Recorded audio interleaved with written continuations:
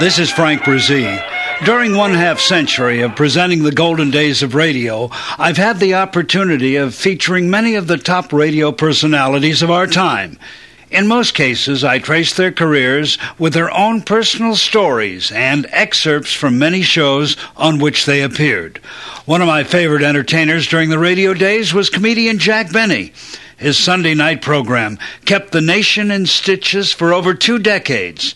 It was a thrill to have him join me in the studio one afternoon, and we talked about his age and his shows. Jack, you're the perennial 39-year-old. But, of course, that isn't your true age. How old are you really? Well, I'm not saying this time. All I know is that last year, with all the candles burning on the cake, there were several anxious calls from forest rangers. This year, though, it'll be all right. To supervise the candles this year, they're sending down Smokey the Bear. Jack, in more than 25 years of radio, what was the funniest gag that ever happened? Well, the one they talk about, and the one that's been written up in magazines and stories and articles, the money or your life. That was the biggest laugh. Of course, they claim that the biggest laugh was when the man said your money and your life was the long pause. Well, that was only part of the laugh. The big laugh was when I finally said I'm thinking it over. That was the real big laugh.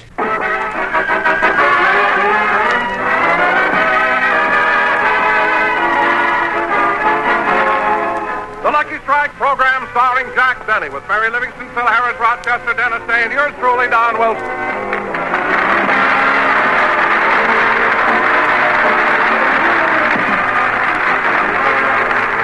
Ladies and gentlemen, as most of you know, last week Jack Benny visited the Ronald Colmans, and he persuaded Ronnie to lend him his Academy Award Oscar.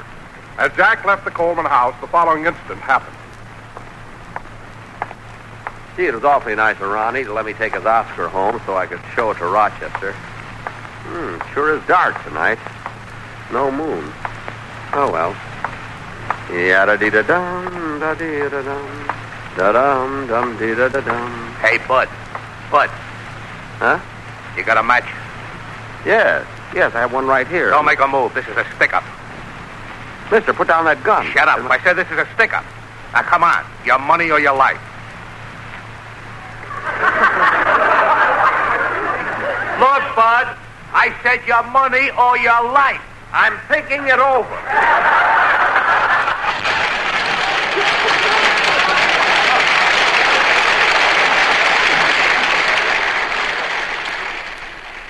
And, of course, everyone would like to know a little bit about your famous feud with comedian Fred Allen. How did that begin? Well, this feud with Fred Allen started by accident. A lot of people imagine that we planned a feud like this, but if you'd have planned it, it wouldn't have been successful. The feud started with a little 10-year-old boy who played a violin solo, and when he got through, Allen made derogatory remarks about my violin playing. So I answered him on my show, knowing he would listen to it. And he knew I was always listening to his show, so he then answered me. And this went on week after week until we got into the feud. And we were into the feud, I would say, 7 or 8 months before we even discussed it with each other over the phone about what to do next. That's why it was a successful feud. It would never have been any other way. In 1972, I wrote and produced a special 50th anniversary program saluting Los Angeles radio station KFI. Mr. Benny joined others on this historic program, and he traced his long radio career. The Jack Benny Program.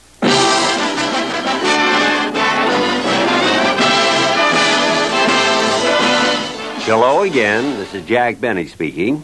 And I'd like to add my congratulations to KFI on their 39th anniversary. I'd like to wish them a happy 50th anniversary, but I've been stuck on the number 39 for so many years, I'm afraid to change. Every Sunday afternoon at 4 o'clock, we broadcast our show on KFI, and I'm happy to say there was so much interest that in the evening at 9:30, this station presented a rebroadcast by transcription. Hey, I wonder if I ever got paid for that one. I'll never forget those Sundays I spent with Rochester, Dennis Day, Phil Harris, my announcer, Don Wilson, and, of course, my wife, Mary Livingston. The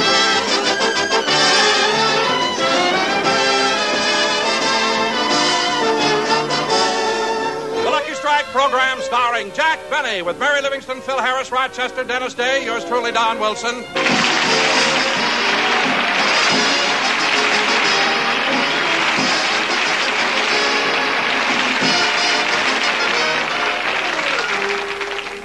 And now, ladies and gentlemen, let's go out to Jack Benny's home in Beverly Hills, where we find Rochester helping Jack fix up his scrapbook. Rochester, have you got the scissors? Yeah, I'm cutting something out of the front page of the Pasadena News. It's a picture of you kissing the Queen of the Rose Parade. Oh, yes. Gee, that is a nice picture of me, isn't it? And some color, too. It would be even nicer if your eyelashes weren't so gray. Rochester, my lashes aren't gray. Just that my eyes are so blue, they pick up lint.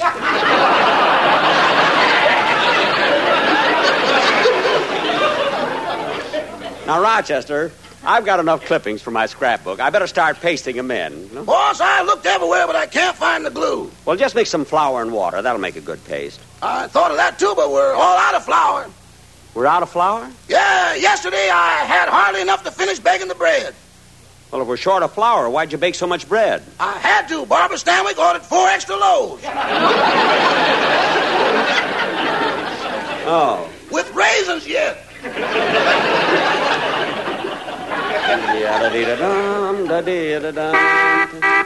Jack! Oh, hello, Mary.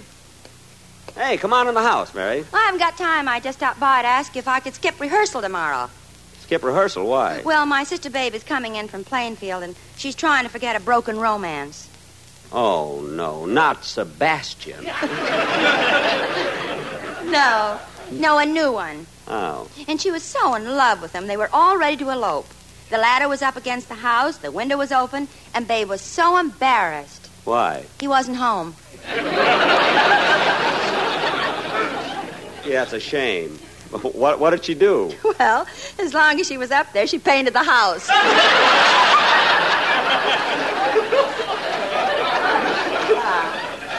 Well, when a guy gives you the brush, I guess you must use it.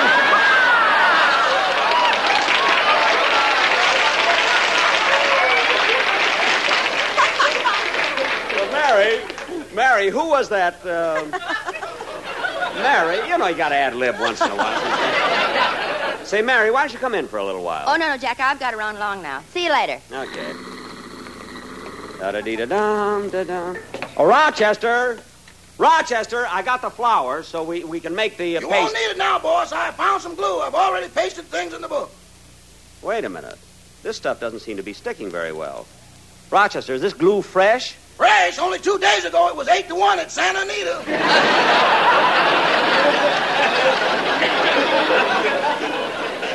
What? I had him across the board, win, place, and mucilage. No. Well, how do you like that? I'll get the door. Oh, hello, Dennis. Hello, Mr. Benny. I just came over to tell you the good news. Good news? What? I finally got 2 tickets for the Rose Bowl game.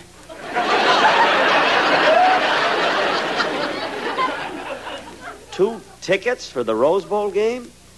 Dennis, that game was played almost 3 weeks ago. I know. That's why they're so hard to get now. Dennis, go outside and come back in again. Okay. Oh, hello, Dennis. Howdy, Bub. Well, that's better. Now you're Titus Moody. Yep, and I've got 2 tickets to the Rose Bowl game. Now put that out! Look, kid, what did you come over here for anyway? Well, I wanted you to hear the song I'm going to do on the program. Well, why didn't you say so? Let's hear it, will you? Okay. Hey, that's very good, Dennis. You sang that beautifully. Yeah, I heard it. Wasn't bad, kid. Phil, I didn't see you. Why didn't you tell me you were here? Well, I didn't want to intrude while you were so enraptured by Mr. Day's musical rendition. Phil,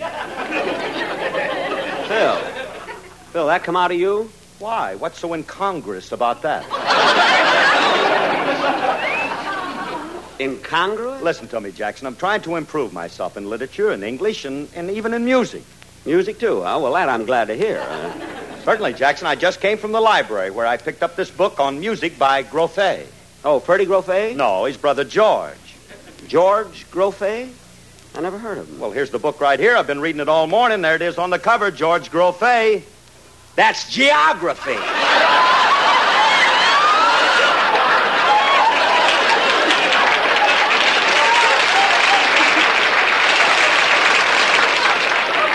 I knew it couldn't last. Phil, denatured boy. Do me a favor. Pick up Dennis and that geography book, and let's I have a wonderful contract with my sponsor. I don't have to sign anything. We just shake hands. Really? Yeah, but I think he's nearsighted. Your sponsor nearsighted? Why? When my option came up, instead of shaking my hand, he grabbed me by the throat. Well, if you gave him that Rose Bowl routine, I don't blame him. Now, look, kids. Boss! What is it, Rochester? I was preparing your lunch and I find we're all out of butter. We're all out of butter? Well, you know what to do. I'm on my way. Mr. Coleman, here I come. You're the one we borrow from. Here's a portion of the Fred Allen Show on which I appeared as guest. Jack, this is quite a surprise, you dropping in. I didn't know you were going to be here tonight. I didn't know it either, Fred, until I heard you announce it 5 times last week. But don't get me wrong, Freddie, I appreciate that build-up. I'm one guy who knows that it pays to advertise. Now, listen here, Benny. If that's a hint, you're not getting 1 cent for crawling in here tonight, and you know it. Why, Fred, I didn't expect to get paid for this. I haven't any more right to take money for working on this program than you have.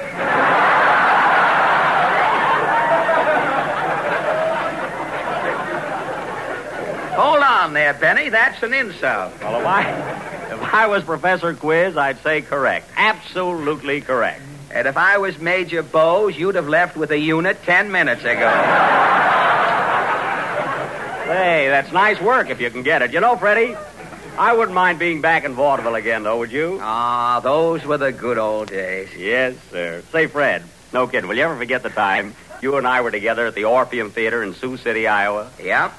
Only I was on the stage.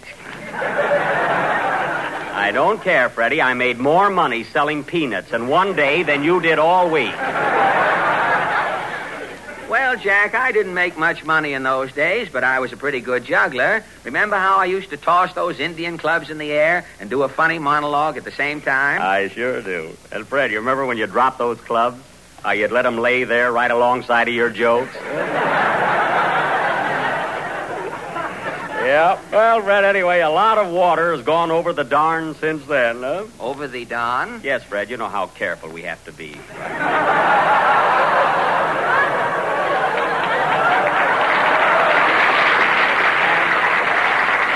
But just think, Freddie, here we are, both in Hollywood and both of us in pictures. It does seem unreasonable, doesn't it? Yeah. Anyway, I had a hunch you were going back east, Fred, and that's why I came up here to see you. Have you decided which way you're going back? I mean, which form of transportation? Well, I was going to take the boat and go through Panama, but I've got a hat, so I decided to take the train. Well, Fred, of course, I don't want to influence you one way or the other, but have you ever thought of driving back east? You know, by automobile? What kind of an automobile? Now, don't rush me. And it's in good condition, too. No kidding. Would you like to drive back home, Freddie? No, Jack. I'll stick to the Chief. But the Chief is a train, as you will find out when you finish your next picture, Mr. Benny.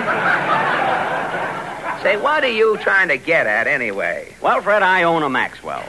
And I thought that You don't think you can palm that tin nightmare off on me, I hope. Why, I wouldn't be found dead in that car. Say, you're no better than the engine.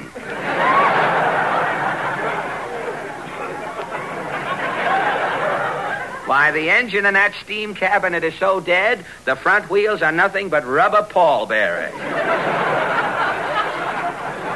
Where is that uncovered wagon? It's right outside the door. Hey, boys. Yes, Mr. Benny. Will you drive my Maxwell in, please? Oh, sure. Now, be careful, fellas. It's a high-powered car there, you know. Right in here, boys. Right in here. Well, you want us to leave it right here, Mr. Benny? Yes, thanks, fellow. Hey, what's that noise? Noise? I'll cut off the motor so we can hear it.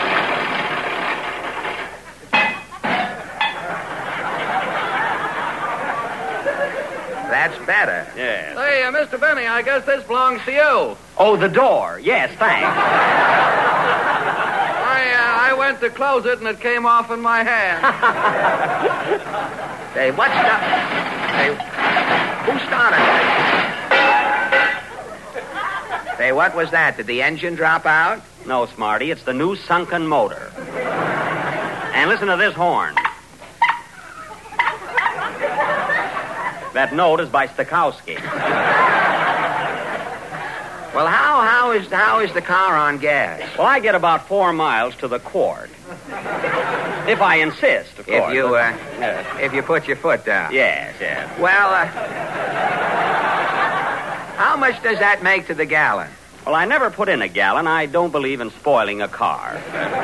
You know how it is with gas tanks. Easy come, easy go. Well, Alan, what do you say? Well, now that I've had a good look at this bear trap, Jack, I know why the Maxwell people went into the coffee business.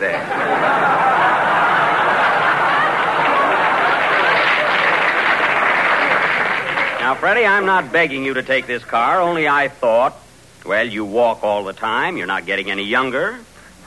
I think you ought to take your varicose veins out for a spin once in a while. What are you asking for this Rhapsody and junk? I'm asking $95 F.O.B. F.O.B.? For old Benny. How about it, Fred? Say, if you don't know, laughing at your next Sunday show already. You can't wait. If you don't know... I'd give $1,000 if I could think of an answer right now. If you don't know by now that I don't want that car, you ought to have your skull thinned. You don't want the car, and I think you don't. I'll be on my way. No hard feelings, I hope. No, Jack, I haven't anything against you, not Benny the man. No. I'm just not in the market, that's all. I hope I didn't offend you. Oh, no, Freddie, I'll just have to sell it to some other guy.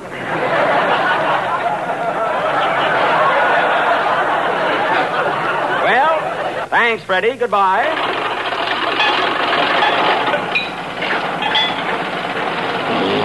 Hey, what was that, Jack? That's what my car thinks of you, Alan.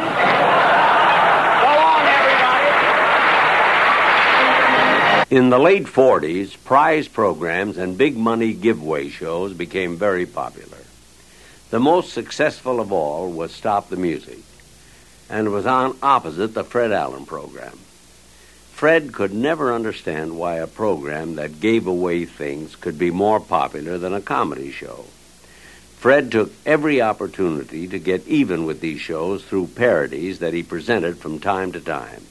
Here's one which is a comedy classic, 25 years after it was originally broadcast. This is Studio 6A, Hey, wait a minute, folks. wait a This minute. glass booth is the control room. Say, just a minute. That little man with the mildew on him is a vice president. Say, wait a minute. What is this? This is a Radio City 60-cent tour. Okay, folks, let's get going. Hey, wait a minute. I got a stowaway here. A stowaway in a tour? Only 15 people paid. Now I got 16. Who would be low enough to sneak into a tour to save 60 cents? There's the guy. Hey, you. Who, me? Jack Benny.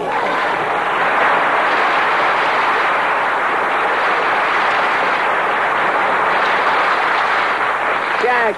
Come on, Jack. I'm going to get 60 cents out of you. Take your hand off my spine. Put me down. Yes, guide. Put Mr. Benny down. I'll give you the 60 cents. Wait a minute, Fred, wait a minute. Put that money away. But, Jack. I've only seen half the tour. Well, Jack. Give him 30 cents. Here you are, guide. Thanks. Follow me, folks. Now, on your right is a water cooler. Fred, It was nice of you to pay that 30 cents. Jack, how can you be so cheap? All right, go ahead. Be like the other radio comedians. Tell some cheap joke. I won't even eat in the sun. My shadow might ask me for a bite. Your shadow has teeth? Jack, now look. Jack, don't get excited. Look, if you're cheap, you're cheap. That's the way I look at it. Look, Jack, if there ever was a time that you and I should not argue, this is the time. What do you mean this is the time? Well, haven't you heard? A lot of the radio programs that have been on for many years have been canceled. By the way, you finished tonight, didn't you? Yes, sirree. Tonight was my last show of the season. Did your sponsor mention anything about your program coming back in October? Well, no, Fred, but we have a mutual understanding. You see, we always sort of take it for granted. Oh. The season ends, the sponsor shakes hands with me, and then we... Yipe! Jack, what's wrong? Tonight he didn't shake hands.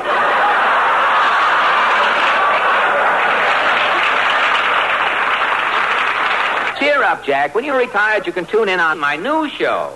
New show? People don't want entertainment today. A radio show has to give away things. Nylons, ice boxes, automobiles.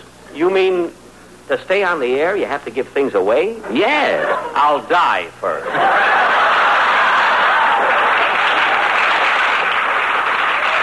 Well, not me. I'm auditioning my new program tonight. And Fred, you're giving things away? Tons of stuff. Well, Fred, as long as I'm here in the studio... No, I'm sorry, Jack.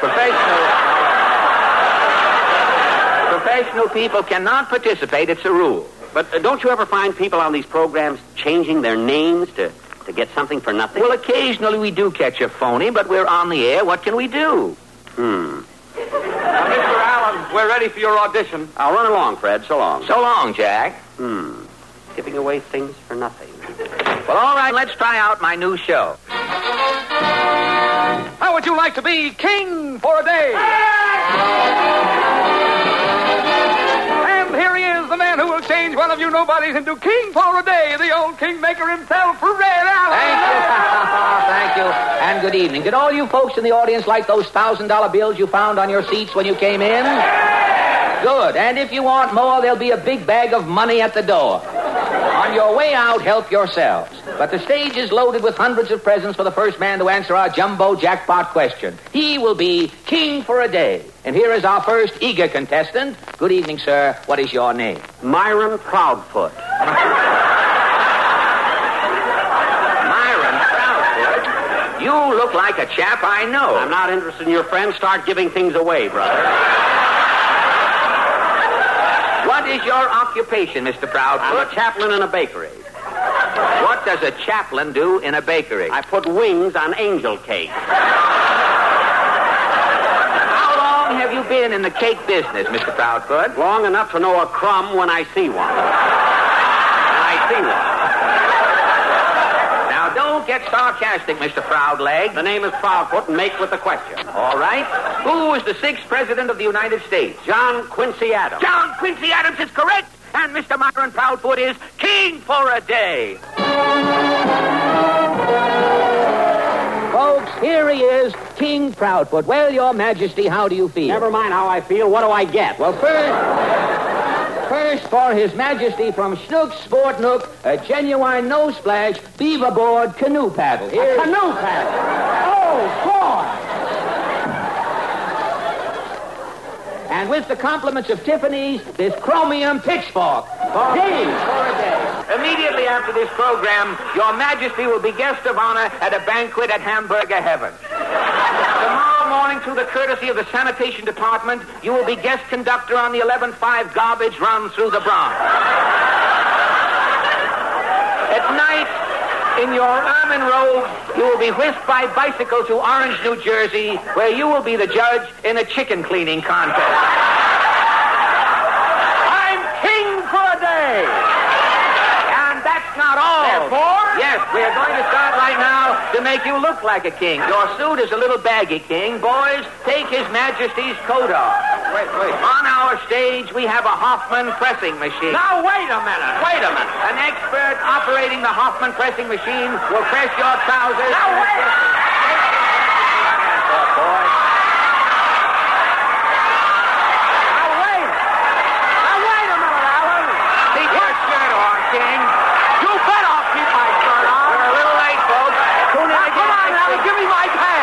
King. Alan, this is a place. Where are my pants? Danny, for 15 years I've been waiting to catch you like Alan, this. you haven't seen the end of me. It won't be long now. I want my pants. Over the years, people have asked me what I thought the funniest gag was, broadcast on my program.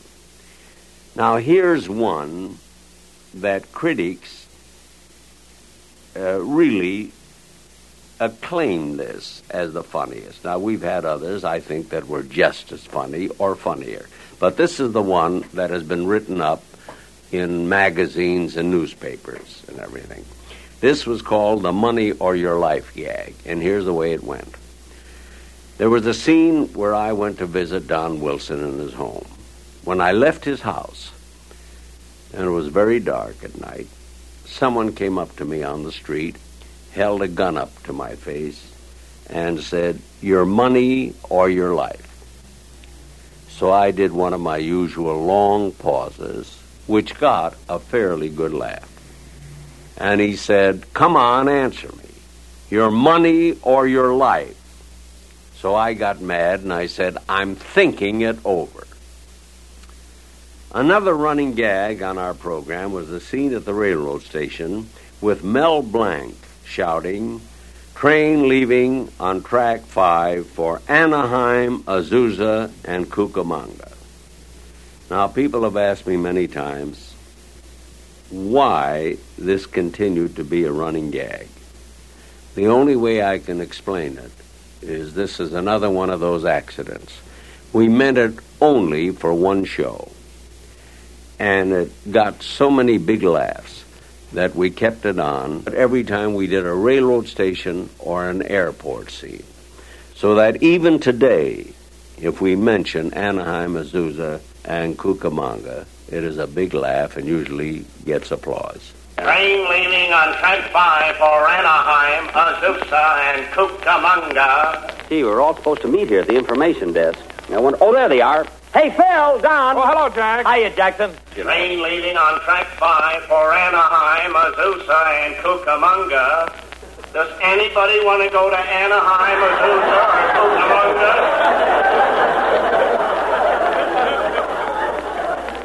Oh, come on. Somebody must want to go to Anaheim, Azusa, or Cucamonga.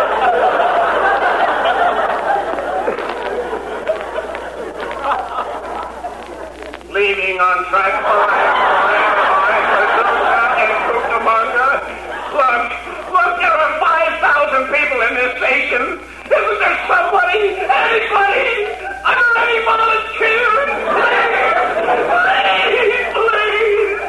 I'll get fired if I don't get somebody on the train for Anaheim, Azusa, and Cucamonga.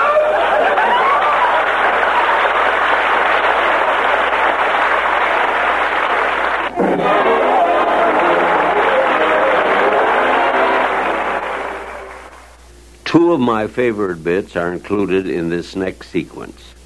Mel Blanc also played my French violin teacher, Professor LeBlanc, and his frustration, I'm sure, was shared by listeners from coast to coast. Then you will hear one of the craziest sounds radio has ever produced, when I used to go down to the vault.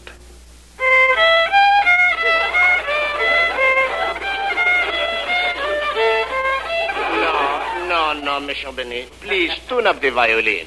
I will make the A on the piano.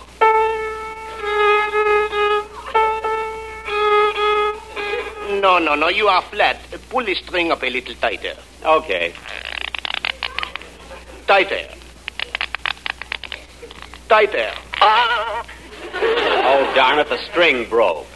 Good, that's 1 down and 3 to go. Well, you better put a new string on, Professor, while I open the window. It's kind of hot in here. There. Hey, Stevie, kick it to me. And then I'll... Look, there's Mr. Benny in the window. Hello, Mr. Benny. Oh, hello, Joey. Hello, Stevie. Hello, Mr. Benny. Say, Mr. Benny, some of us kids are going to play football. Can you come out and play with us? Oh, gee, I can't, Joey. I got to take my violin lesson.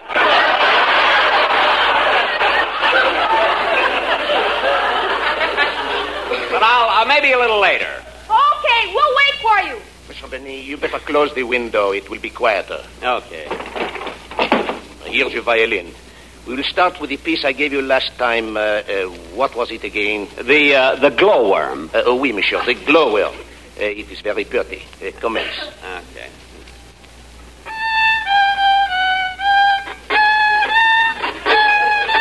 Mr. Benny. Mr. Benny, it is such a small worm. Do not kill it.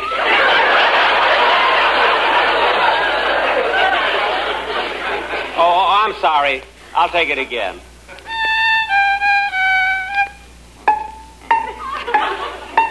Mr. Benny, what are the plink-plinks? I'm stepping over the worm.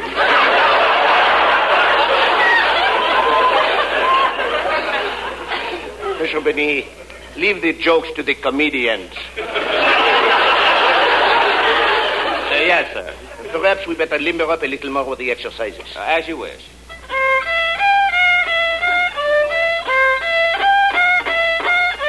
Play it softer with emotion. Dip your bow in Jergens lotion. Nero played while Rome was burning. Right now for a match I'm yearning. Now, Mr. Benny, you are sounding worse than ever. But, Professor, I've been practicing 2 hours every day. How can you stand it? What? Now, look, that is enough of the exercises. Let us go back to the lesson. Commence.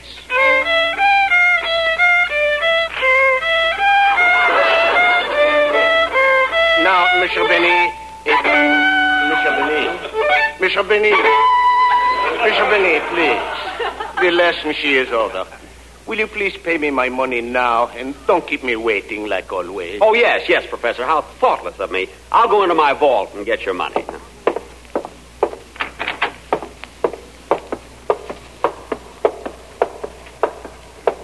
Gee, I wonder who keeps it further underground, me or Fort Knox. I must ask him someday when I'm there to collect the rent.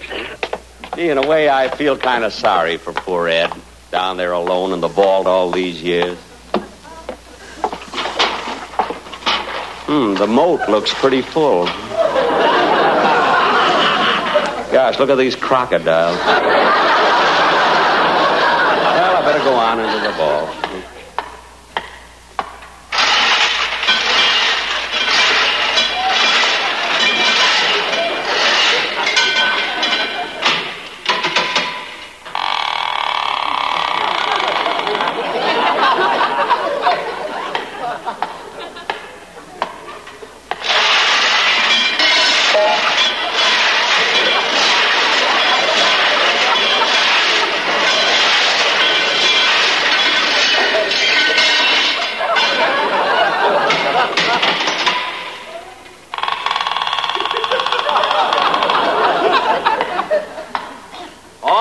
Who goes there, friend or foe? Friend. What's the password? Tear and compare. Oh, it's you, Mr. Benny. That's right. How are you, Ed? Fine. How are things on the outside? Oh, not so good. There's been thousands of cases of measles in Los Angeles. I've never heard of that before. Measles? No, Los Angeles. Los Angeles is a city that has been built since you've come down here, you see. Oh, it's nice of you to come down to visit me, Mr. Benny. Well, this isn't a social visit. I'm here on business. Oh, how much money are you going to put in the vault? No. I'm taking some out. My, this is exciting. Well, I'm going to open the vault now. Shall I take a sleeping pill? No, Ed, you can watch. It's all right. See, the combination is right to 45, left to 60, back to 15, then left to 110. There.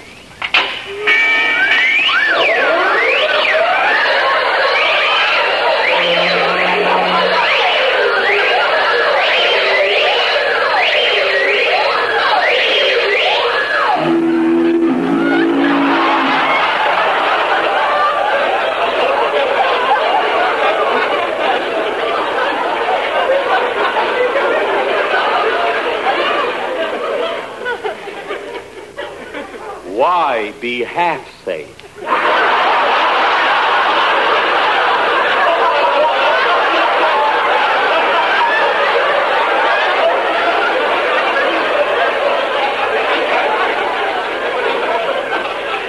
Now, let's see.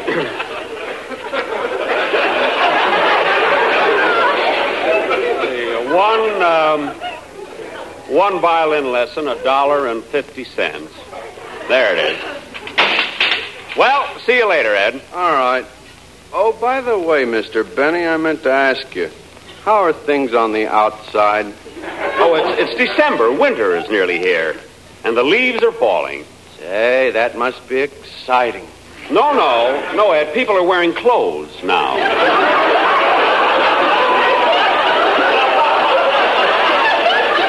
Oh, uh-huh. Well, goodbye, Mr. Benny. Goodbye, Ed. Well, here you are, Professor, $1.50. Here's your $1, and here's a... Oh, darn it, it was so dark down there, I got the wrong coin. Professor, have you got change for a Spanish doubloon?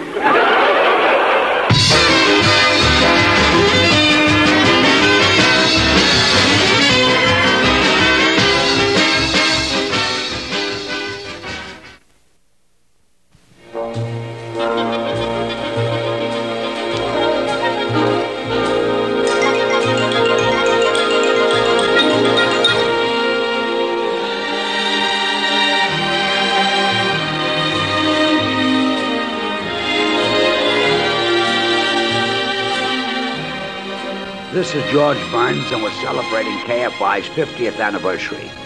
And you know how I love to sing, so here goes. Happy 50th anniversary, KFI.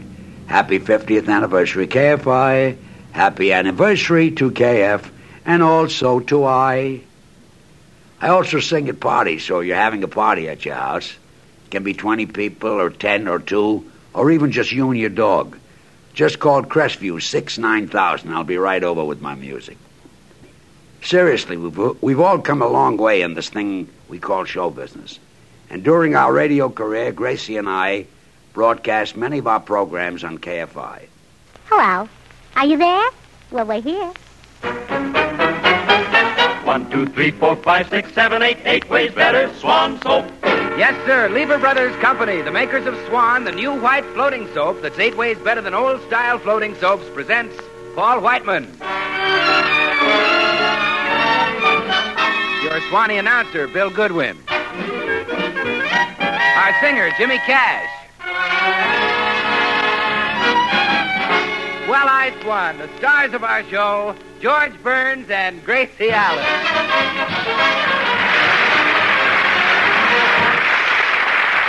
Let's hear the new Burns and Allen show. And now we find George and Gracie at breakfast. George, how many lumps do you want in your coffee? 2. Thanks. Is there anything interesting in the paper today, or is it just news? Just news. Yeah. Say, you're lucky to have the paper. Mr. Lastvogel's dog is always chewing it up. I wish that Snoopy neighbor would keep his dog away from here. Yesterday morning, he bit little Orphan Annie in the funny section.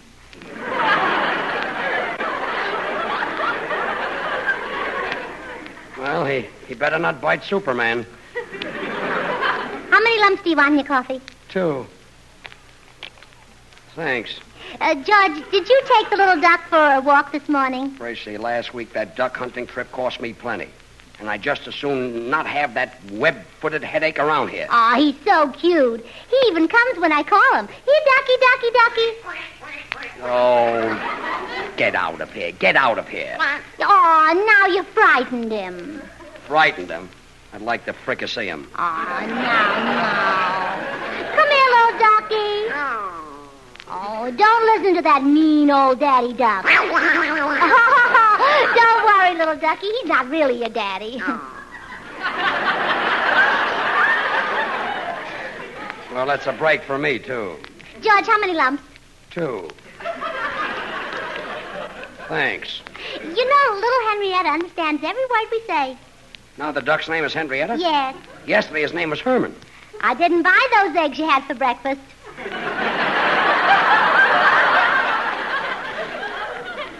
Thanks, Henrietta. Now, you see how smart she is, George. She can spell, too. Go on, Henrietta, spell cat. There you are, C-A-T, period. Nice spelling. Okay, I'll take that silly duck out for a walk again. But you haven't had your coffee yet, George. How many lumps? 2. Thanks. Oh, boy. This coffee is awful. Why, what's the trouble? Too cold. Come on, Henrietta, let's go. Hello, Bill. Hello, George. Gracie is inside. I'll be right back. Okay. Oh, a duck with a harness on. Are you kidding? Come on, Henrietta. Come on. Well, I still can't believe this. Gracie, look at him through the window. Doesn't he walk with the cutest waddle? Well, sure, that's why I married him. You know, that's the most ridiculous sight I've ever seen. A grown man walking down the street with a duck on a leash. People must think he's crazy. He should get a swan. Why a swan? Shall I tell her?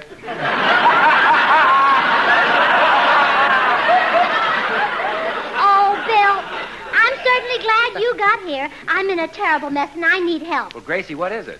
I got a letter from a boy who used to be my sweetheart when I went to school, and I'm afraid to show it to George. You know how jealous he is. Oh, well, that's nothing. I'll fix it. Hey, George. Yeah, Bill. Come in here, will you? Well, wait till I drive the duck to this fence.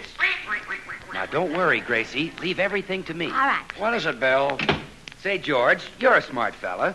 Now, if Paul Whiteman's wife, say, got a letter from a boy who used to be her sweetheart when she went to school, what do you think he ought to do about it? Why, nothing. That's kid stuff. Okay, Gracie, read the letter. What? A letter? Dear Gracie, I'll be in town today, and we'll phone you before I drop in and see you. We haven't seen each other since our school days, and it might be fun. Signed, Keith Fowler. P.S.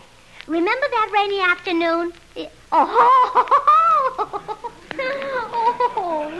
Gracie, what happened that rainy afternoon? It rained. What happened after that? It cleared up. Who is this fellow? Keith Fowler? Yeah, Keith Fowler, Oh, yeah. my girlhood sweetheart. Oh, George, he was wonderful. I'll never forget the day I met him. Such old world charm, so devil-make hair, so smooth, handsome, yet intensely masculine. How old was he? 6.5. 6.5? Yes, but he had the mind of a boy of 7. Well, what am I getting excited about? Sure, and you were worried about that rainy afternoon. When Keith was 19. 19? Yes, and boy, oh boy, was he an athlete. Oh, he was an athlete, huh? Yeah, well, you know where you have that vaccination mark on your arm? Yeah. That's where he has muscles.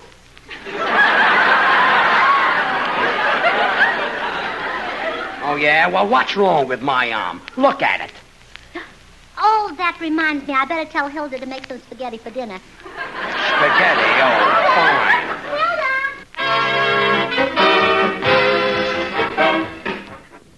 This has nothing to do with radio, but this might be an interesting story. The day Gracie and I started working together, she was the straight woman, and I was the comedian. I wore a funny turned-up hat and baggy pants and a little short coat and a big wide red tie, and naturally I smoked a cigar. And on the stage, Gracie would ask all the questions, and I had all the funny answers. Well, the audience laughed at Gracie's questions, and nobody laughed at my answers. But I was not stupid, and I wanted to stay in show business. So the next performance, I threw away my funny clothes. I asked Gracie the questions, and Gracie had all the answers and got all the laughs. And that was the beginning of Burns and Allen. And it was a good thing I was smart enough to figure that out, or I might still be wearing those baggy pants. Then later on, Gracie and I auditioned for our first radio show on NBC. After we did the audition, one of the vice presidents turned to us. He said people will get tired of listening to Gracie every week because her voice is too squeaky. Anyway, we finally got a radio show, and we were on the air for over 19 years. The vice president lasted about two months. I guess his voice wasn't squeaky enough. Our first radio job was on the Eddie Cantor show. He also had a squeaky voice. He stayed on radio, about 1,000 years. Why, it's Gracie Allen. Well, for goodness sake.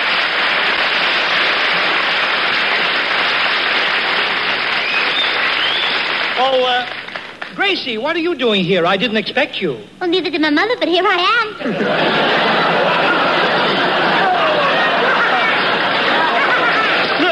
Look, Gracie, I like you, but I'm having trouble enough. Yeah, I know. I heard your program last week.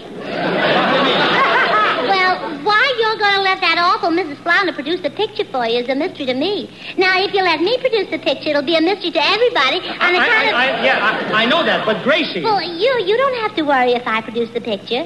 I've never ruined anybody's career, and all I want is a chance. Yeah, look, Gracie, when it comes to making pictures, you're a complete novice. Oh, please, I'm not that good. Yeah. Eddie, having trouble? George Burns, well... How long has Gracie been here? Oh, about 3 or 4 minutes, George. Have an aspirin. Say, Eddie. Yeah? Who's this? Who is this? Yeah. He follows me home every night. Gracie, what are you talking about? That's George Burns. You've been together for 15 years. Oh, no wonder he gets so fresh, huh? Eddie. Yeah? Give me back the aspirin. No, you better take your headache home with you. Okay, good night, Eddie. Good night, and I'll heckle you on your show next Monday. Well, come on, Gracie, come on. Well, wait, I haven't finished the story yet. on. So the ink is now dry, and the hero's an old man. In those early days, I couldn't afford any writers, so I wrote my own jokes. Well, I didn't exactly write them. I took them out of magazines like Whiz Bang and College Humor. Somebody would meet me and say, I heard your show last night, and all those jokes are right out of College Humor and Whiz Bang. I said, how do you like those magazines stealing my stuff? Some people have no class. Now, here's a routine that Gracie and I did more than 20 years ago. It's about Gracie's musical cousin, Mozart Allen. Well, Gracie, since last week, a lot of people have been writing in. They'd like to hear more about your cousin, Mozart Allen, the composer and conductor. Really? Yeah, I guess he's famous now. Oh, isn't that wonderful? You know, musicians have to wait until they're dead to be famous. And I'll bet Cousin Mozart's glad he made it. Just the time, too. How did he get to be a conductor? Oh, simple. He was the only one in the orchestra who couldn't play an instrument. Pretty near right. Well, it is. Oh, it is. You know, for years, his ambition was to lead the San Francisco Symphony. I see. And he never lost sight of that goal. No. And he always carried his baton with him everywhere he went. In case anybody asked him, he was always ready. Oh, yes. And that's why he took a job with the park department. Doing what? Well, he put a nail on the end of the baton and picked up papers with it.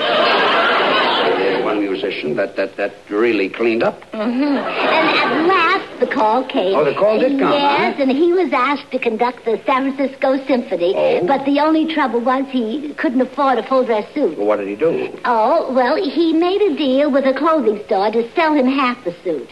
Half the suit? Yes, the back half. The back half? Yes, and while he was conducting, that's all the audience could see. Well, what's the Oh, they left it on the dummy in the window because that's all the people in the street could see. One suit for 2 dummies? Yes.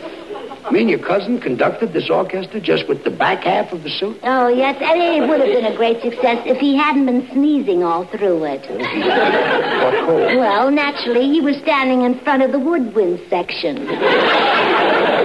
That'll do it. Yeah. Well, that wasn't so bad. The real trouble came when he turned around to the audience to take his bow. Imagine, that must have caused quite a sensation. This kid really went all out. You know, it was a wonderful sight to see Mozart up there waving his arms and interpreting the different moods of the music. Threw himself into it, huh? Yes, when he was conducting an opera, he would practically live it. Now, you know, once he was doing Samson and Delilah. Samson and Delilah. He got so carried away, he cut his own hair. His own hair? Yes, and he couldn't finish the opera with his hair cut off. He was too weak to lift the baton. Well, Gracie, any news from home? Well, I just got a letter from my uncle, Quinton Allen, the famous prison warden. Prison warden? Well, how did he get a job like that? Well, he had to start at the bottom and work his way up. Oh, started as an ordinary guard. No, as an ordinary prisoner. How did he get to be a warden?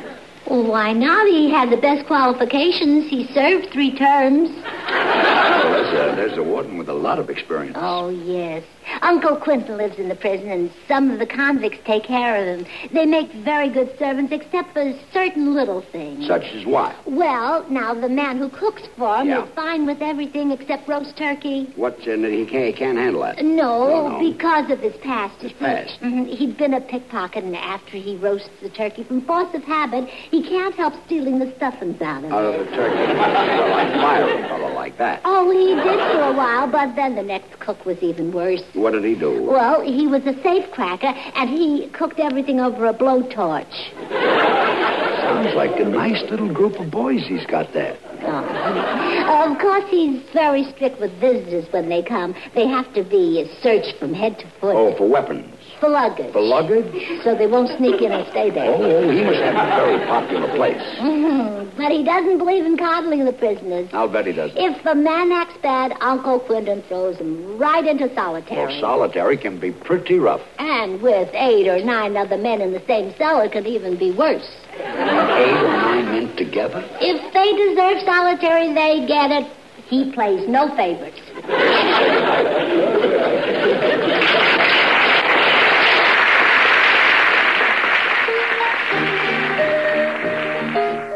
During the Second World War, we were still with NBC.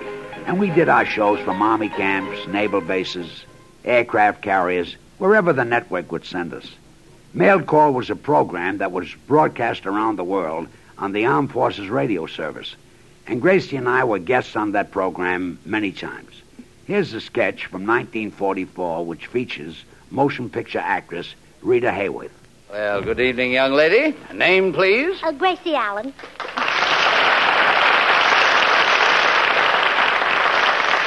Well, I didn't expect to see you here, Miss Allen. What's on your mind? Well, as you know, I'm married to George Burns. Oh, yes, you do have a problem, don't you? Oh, you don't know the half of it. You see, Mr. Morgan, Rita Hayworth just moved into the house next to ours. Oh, Rita Hayworth moved into the house next door, eh? That's right. The one with the lovely terraces. Yes, hasn't she, though? I beg your pardon. Go right ahead with your story. Well, it began a few nights ago, Mr. Morgan. I woke up suddenly in the middle of the night and noticed that George wasn't in his bed. Then, as my eyes became accustomed to the dark, I saw... George! Huh? What? Get away from that window and put down those field glasses. Gracie, I was only looking at the stars. I was trying to find the Big Dipper. Well, you won't find it in Rita Hayworth's bedroom. Honest, honey, it's just an accident. I happened to be up. Accident nothing. A peeping Tom isn't bad enough. I have to marry a binocular Burns. Sweetheart, I was just looking at the sky. Honest, I never looked into Rita Hayworth's bedroom in my entire life.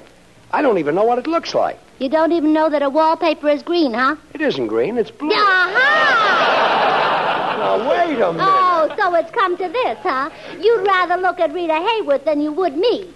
Gracie, that isn't true. Oh, I've been going to bed in a bedroom every night for 10 years. But when I do you ever reach out for your binoculars? No. Why, you even take off your bifocals. Gracie, you're making a lot of fuss over nothing. Oh, yeah. Well, I guess you're just tired of me, George. A girl comes along who's beautiful and glamorous and sensuous, and what do? You leave her and go after Rita Hayworth.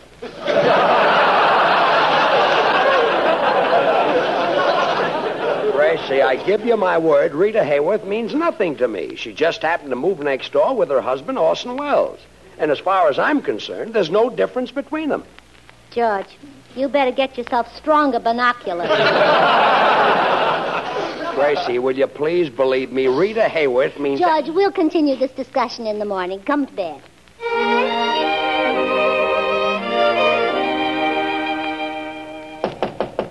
Yes? Oh, hello, Miss Hayworth.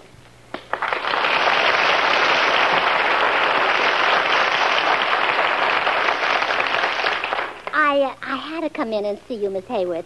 I'm your next-door neighbor, you know, Gracie Allen. And I want to talk to you about my husband. Why, I don't think I've ever met your husband. Oh, maybe not, but he's been seeing a lot of you lately. He has? Yes. You see, our bedroom faces yours.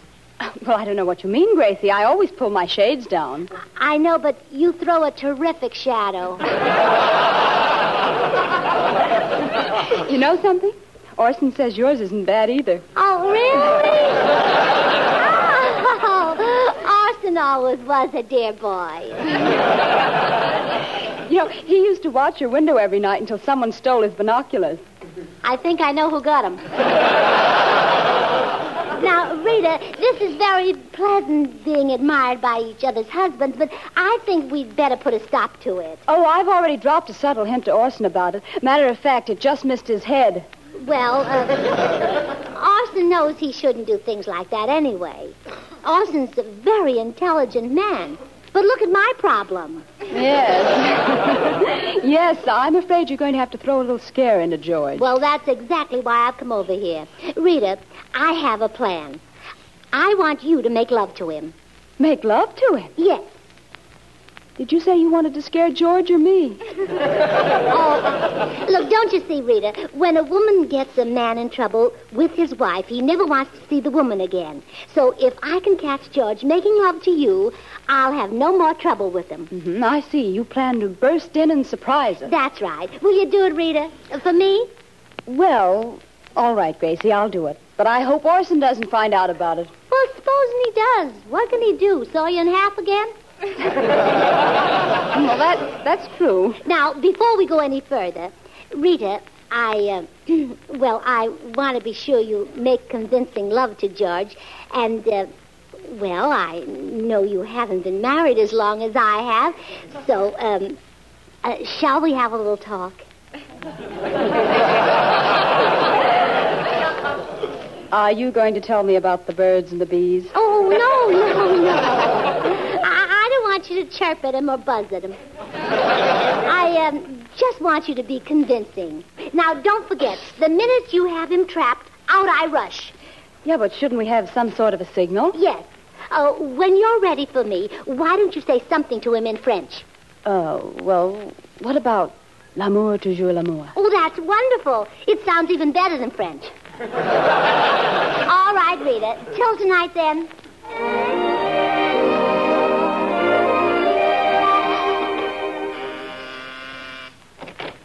Yes? Why, George, don't you recognize me? I'm Rita Hayworth. Oh, Rita Hayworth. Sure. Gee, you look so different from the last time I saw you. What can I do for you, Miss Hayworth? Darling, you know what you can do for me. I want you, dearest. Who? Me? Of course. George, my sweetheart. George, my love. Didn't you know? Why, who? Me? Well, it's useless to pretend any longer, George. I've tried to hide it, but I can't. You can't? No, darling. Hasn't anyone ever told you that you're tremendously attractive? Who? Me? No one ever has. Well, George, you are. Look here, Rita. I'm a married man. Yes, I know you're worried about leaving your wife, but you needn't, George. Don't forget, I make a very nice living, too. But I love my wife, Rita. No one shall stand in my way. Come here to my arms. Hey, cut that out. Rita, let go. Don't you dare to... L'amour, toujours l'amour. Huh? L'amour, toujours l'amour. You just said that. I know, but it doesn't seem to be getting me any results. L'amour, toujours l'amour. Ha-ha! No, Gracie. Oh, you wolf, you cad, you two-timer. Sorry I was late, Rita. I had a run in my stocking. Oh, so it was a frame, huh? Oh, quiet, you beast. Don't you dare talk to me after I walk in here and find you in the arms of a woman I'm practically certain is not your wife. Save your breath, Gracie. I know you framed me. Oh, it's no use, Gracie. It looks like he's on to us. Well, yes, I guess so. Well, thanks anyway, Rita. Oh, that's all right. Well, goodbye, Gracie. Goodbye, Rita. Oh, by the way, you know all that stuff you were telling me about the birds and the bees? Yes. Better tell it to George.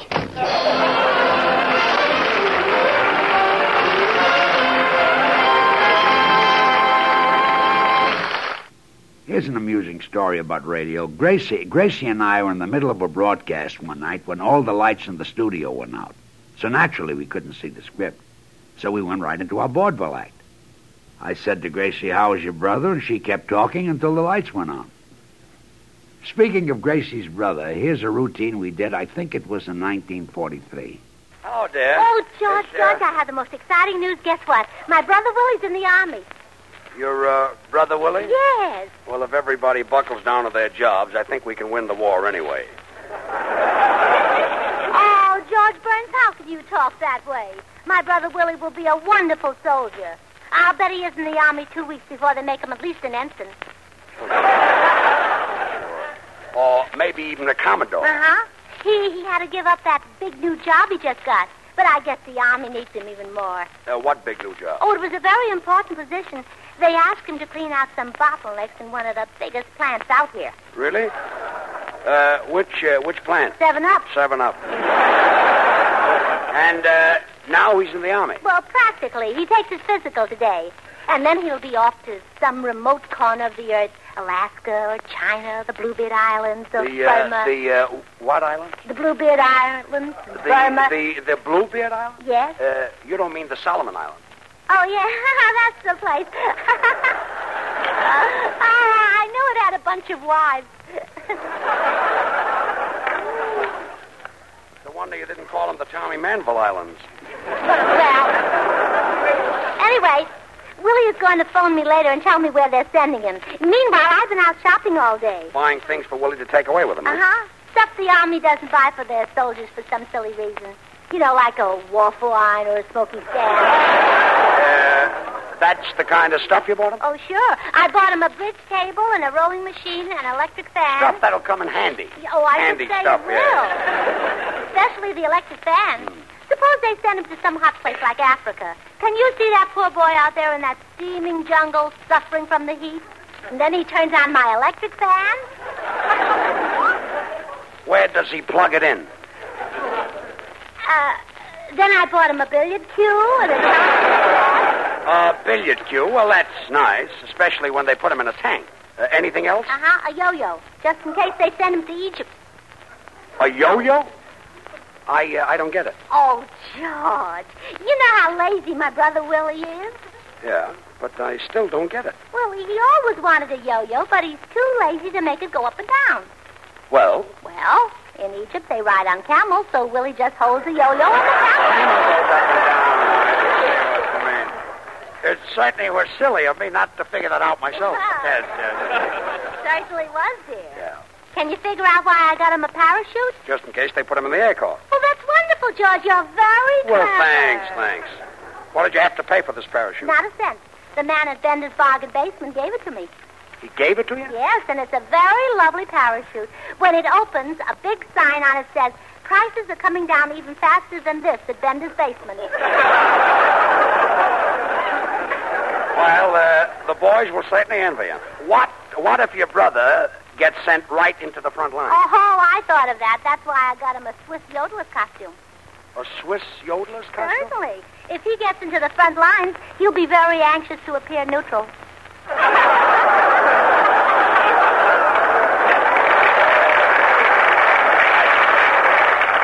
Very, very smart present. Yeah, sure. And then I bought him a big knife and a hatchet, just in case they send him to the Solomons or New Guinea or some of those islands. Well, that's the first sensible present you got. A knife and a hatchet will be very handy if you have to cut your way through jungles. Oh, that's not why I got them. No? No. A lot of bananas and nuts grow on those islands. Well, that's right, but what's that got to do with a knife and hatchet? Willie likes banana splits with chopped nuts. Well, it's really a very confusing war, you know. Oh, excuse me, dear. Hello? Oh, hello, Willie. Is that so? Oh, congratulations. Now I'll have to get you a different kind of a present. Yes. Oh, goodbye, Willie. Well, Gracie, where are they sending him? Siberia? India? Panama? George, what kind of climate have they got in 4F?